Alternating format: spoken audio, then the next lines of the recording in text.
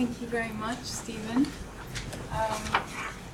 It's a pleasure to welcome you all to Oxford today. Thank you all for being here. We are here, as you know, to mark the first anniversary of the revolution made by millions of Egyptians last January, and arguably by Tunisians and older generations of Egyptians and Arabs before them. And as academics just have to do, with even the most sublime moments of human experience, we're here to dissect that revolution, critically and rigorously. We're lucky to have such a distinguished group of scholars and academics and activists to do that with today. And as a result, I thought I'd start by suggesting three premises that might inform our discussion this weekend. The first premise is that we have seen a revolution and that this revolution continues. Thawra mustamirra, as they say in Egypt. The second is that its basic quest for bread, freedom, and human dignity, as the chant went, is one we all share and can support. And the third is that self-reflexivity and feedback has been a mark of the revolution's successes so far, and so our critical engagement is the best response we can offer to an event of the magnitude and human cost of the Egyptian and Arab revolutions. The question does spring to mind, though, why now? Why meet for a scholarly analysis of a revolution that's visibly in progress? How can we talk about the writing of a political history when it's changing every day? It's true this does pose some challenges. Most obvious is our closeness in time and for many of us in space to Egyptian events. We might be stuck in a moment and it's moved. Many moments have yet to happen as the presidential elections next week loom and remind us. And in this context, it is difficult to discern patterns and trends, and sometimes even harder to explain them. Another problem is that we know that the sources of information that we can access are restricted, either by practices of censorship or self-censorship in the media, in polls, and in interviews. Meanwhile, other sources and voices are gone forever, from the protesters who were killed or otherwise silenced, to state security files that were shredded last February and March, to CCTV tapes of Tahrir Square that were recorded over last year. Most shadowy of all, perhaps, is the role of foreign players in Egyptian affairs, whose workings are opaque and whose archives will be classified for several decades. We're forced here to track bilateral and international relations in which the tiniest changes might echo loudly today, but whose longer-term significance we may find difficult to estimate correctly. So in these circumstances, we must acknowledge the fragility of our conclusions. But moving on, and trumping these caveats for me, and I think for all of us today, is the value of seeking those conclusions, of engaging with history as it unfolds. And there are three reasons I'd like to talk about. Firstly, there is the moral responsibility that comes with studying any social science, and particularly for us in an area fraught with colonization, authoritarianism, and poverty, yet also so vibrant with resistance, social solidarity, and resourcefulness. We academics exist within structures of power and knowledge-making that enable us to influence significantly the way in which policymakers, journalists, and big business deal with the people of the area we study, in this case, a whopping 85 million Egyptians. When we talk about hegemonic discourses and practices, there are people on the receiving end and on the subverting end whom it's important that we commit to. In Oxford University, in the educational establishment of an old colonial metropole, this commitment can have a profound impact.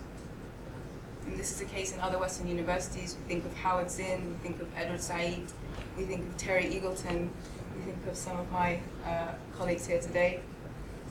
And in the national universities of Egypt, academia with a public conscience has seen teachers and students shape or contest official policy for decades.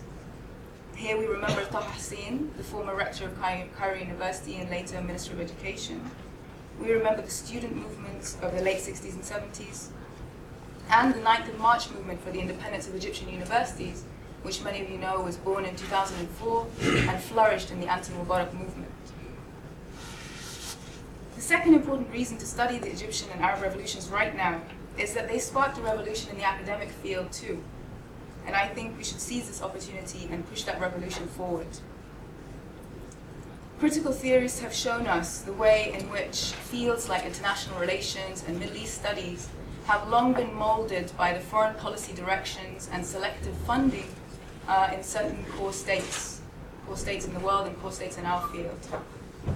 But the force of the Arab uprisings, just as it removed obstinate dictators, also deeply destabilized certain received wisdoms that had continued to be recycled in certain parts of our field. Nevertheless, the academic community has also encountered a counter-revolution of sorts. Alongside the initial celebration of the sophistication and pluralism of Tahrir Square and the feeling of vindication of anti-Orientalist scholarship, there has also emerged a counter-discourse about the looming threat of political Islam, about the superficial nature of change in the Arab world, and about the irrelevance of Palestine and pan-Arab phenomena to these waves of uprisings. Whatever your take, I believe that amidst this rush to define and dismiss, we do not have the luxury not to engage. Now, there's a third rich potential in studying the revolution in its first year. Unlike with earlier periods we study, that I have studied, today in the world of instant media coverage and social networking, we have no shortage of sources. We do need to devise systematic methods to keep track of them and of their reliability, but they remain a treasure for scholars. This explains the multiple archiving projects that have sprung up around the Egyptian revolution. There's one at the official level of the National Archives in Egypt, Dar al-Waqat.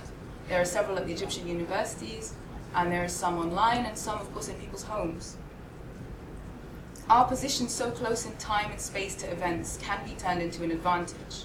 We know the media and political scenes around us. We can read the text and the subtext. And when we wish, we can go and get direct testimonies. And it's exciting that the new literature on Egypt has begun to reflect this and has begun a recentering of the Egyptian people. There's been a gradual move away from elite discussions and discussions of endemic authoritarianism, and a turn towards social movement theory and studies and history from below. So in fact, when if not now should we scrutinize the changes and also the continuities in today's Egypt? The issue then becomes how to navigate these problems in our discussion.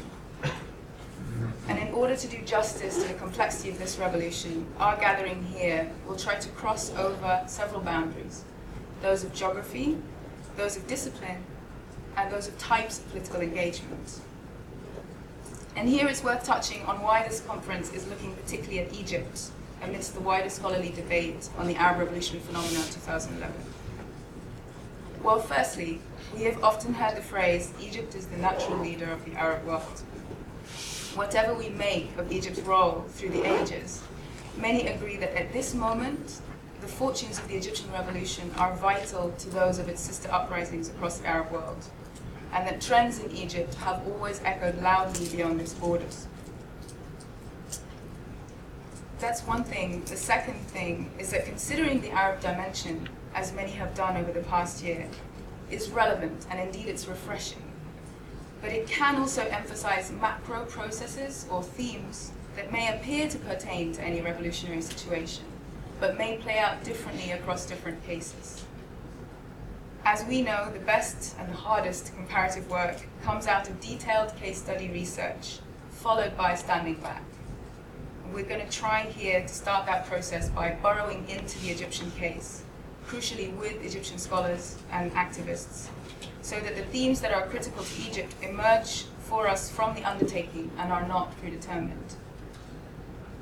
Those which emerged from our initial call for papers range over 6 areas: the preludes to the Egyptian revolution, its movements and mobilization, its art and its sense of humor, the impact it had on law and the state, the negotiations of public space that we've seen since, and its repercussions on the international scene. Now, I know I've gone on for a bit, but I'd like to attempt to prepare us for these conversations in the spirit of collecting a sort of first anniversary diary of the revolution. So I thought I would attempt to take us through some of its milestones so far, to jog our memories, but also to get us thinking about issues of selectivity and omission, and this idea of the fortunes, the changing fortunes of the revolution. It's also an opportunity to bring in the very special visual dimension of the Egyptian revolution. I'm trying to go back to the beginning. Here we go. So here we go. A year and a half in 5 minutes or 3.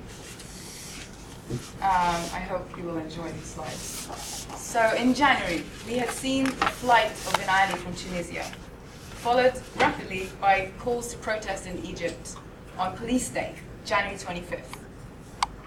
Participant groups included centrist coalitions, leftist Marxists and young Muslim brothers, laborers, peasants, students, football supporters, and many others. We soon saw the Republic of Tahrir squares springing up across Egypt over 18 days. And in February, Hosni Mubarak and his last government were toppled. And the new Prime Minister and Foreign Minister were actually suggested by representatives of the youth in Tahrir. In March, the ruling military council launched the fated transition with a constitutional referendum and a timetable for 6 months. It also released members of Islamic Jihad from jail. March also saw a Coptic-led demonstration as individuals and groups broke with former molds of political structures and representation in Egypt. In a similar vein, the Muslim Brotherhood's Freedom and Justice Party was formed in March, but by June, several young Muslim brothers and their fellow activists from other movements formed their own party, for which they were expelled. In early April, National Friday demonstrations which were calling for Mubarak's trial were joined by 8 military officers, and they too were punished. In May 2011, this is literally a year ago this week, Cairo was rocked by million-strong marches in solidarity with Palestine. But the same protesters also chanted for national unity after a Muslim and Christian family's feud had ended in the burning of a church. This combination of domestic and foreign policy demands was a feature of this early period. In July, an important reoccupation of Tahrir began, this time in the blazing sun.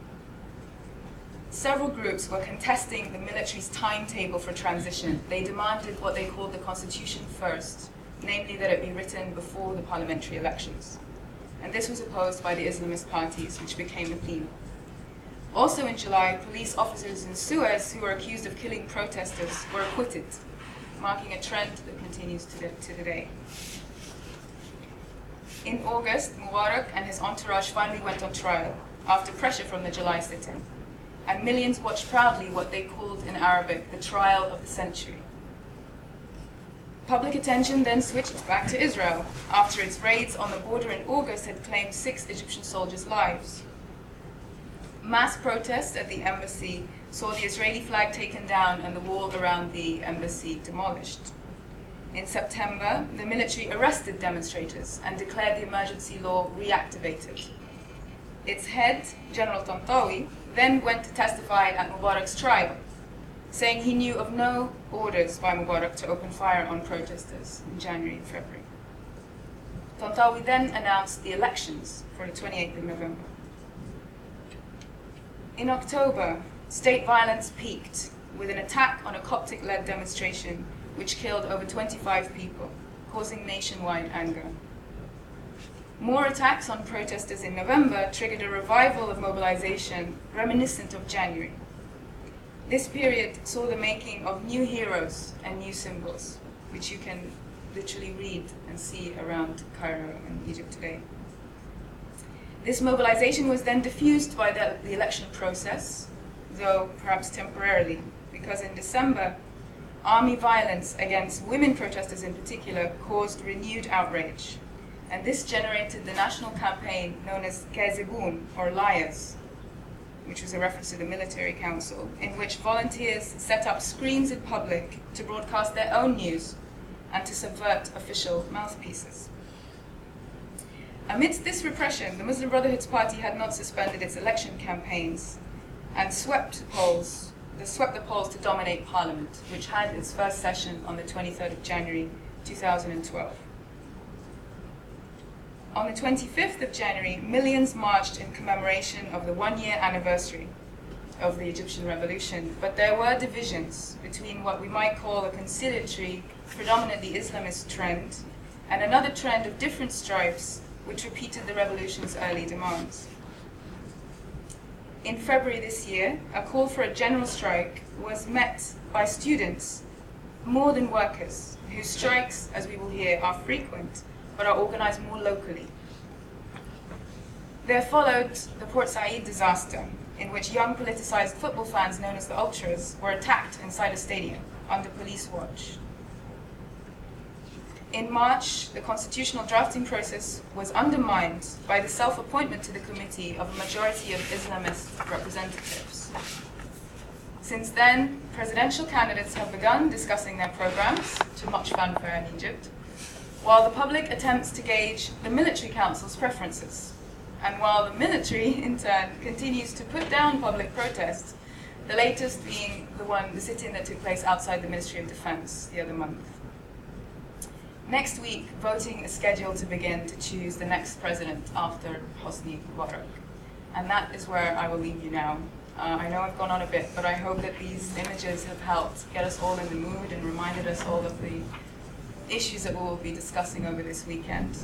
And on that note, it's my pleasure to welcome our first panel, chaired by Dr. Louise Fawcett, on the preludes and explanations of the Egyptian Revolution. Thank you all for being here.